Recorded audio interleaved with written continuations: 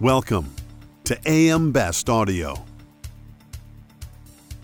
I'm Lori Chortis for AM Best TV, and we're at the Vermont Captive Insurance Association's annual conference in Burlington.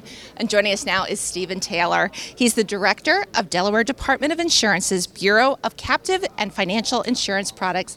Stephen, it's always so great to see you. Thank you so much for joining us. So great to see you as well, Lori, and thanks so much for having me today. Stephen, can you tell us about your experience so far at this year's VCIA? Yeah, it's really been great. As the captive industry knows, captive domiciles compete to establish and maintain a framework, a regulatory framework and environment for businesses to establish and operate their captives to manage their risks.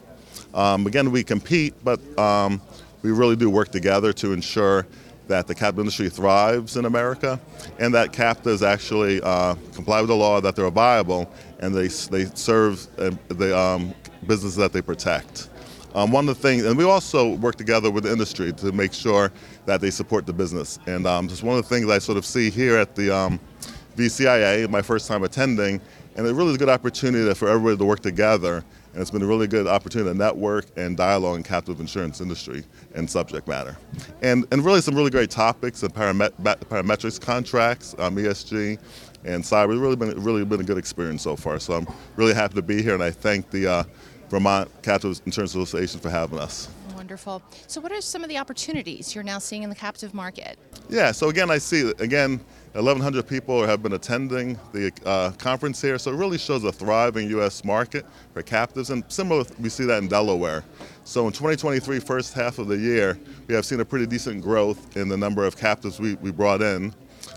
Some of the trends we're seeing in terms of some coverages, business interruption coverage, supply chain, director and officers. And we also see some companies proposing some traditional commercial lines such as general liability, as well as errors and omissions and a sort of primary cover. So we're looking at that, a little careful with that other part, because again, there's third-party risk there. So what headwinds are you seeing in the market today? So again, we had some growth, but in terms of numbers, a little bit moderately slower than it was in 2022, and I think some headwinds, and we've sort of seen probably some attributable to that slower growth, probably the economic factors such as inflation and increased interest rates, but also I think one of the biggest problems lately is the proposed rulemaking from the Internal Revenue Service for 831B elections by captives. So, Stephen, how would the IRS proposed regulations impact captives?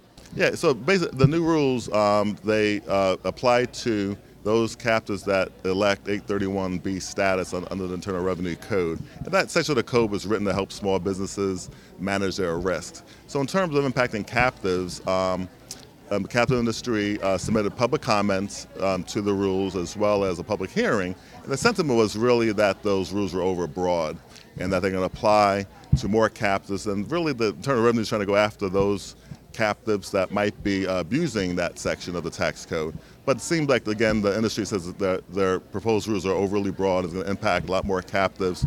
We're seeing some of that in Delaware. So we have received a number of dissolution requests, and some number of captives have dissolved because of that, citing that reason.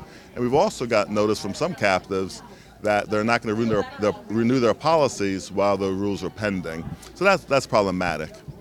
And part of the problems with the rules, as some of the commenters have talked about, is sort of it requires certain reporting and with really strict penalties if two certain tests apply. And those tests, the industry really says are really broad and kind of contrary to the current rules set by the tax court.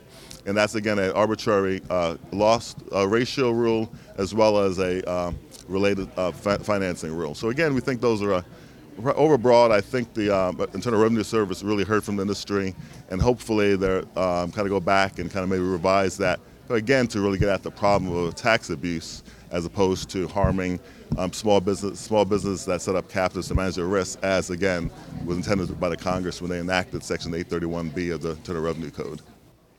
Stephen, it's always a pleasure. Thank you so much for joining us. Yeah, well, thanks again, Lori, for having me. Really great to be here. Great to see you. For AM Best TV in Burlington, Vermont, I'm Lori Chortis.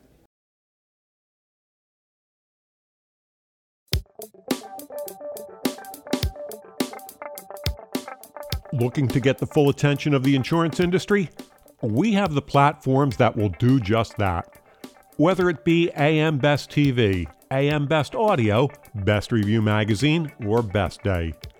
Find out more by calling AM Best Advertising Sales at 908-439-2200, extension 5399, and have a great day.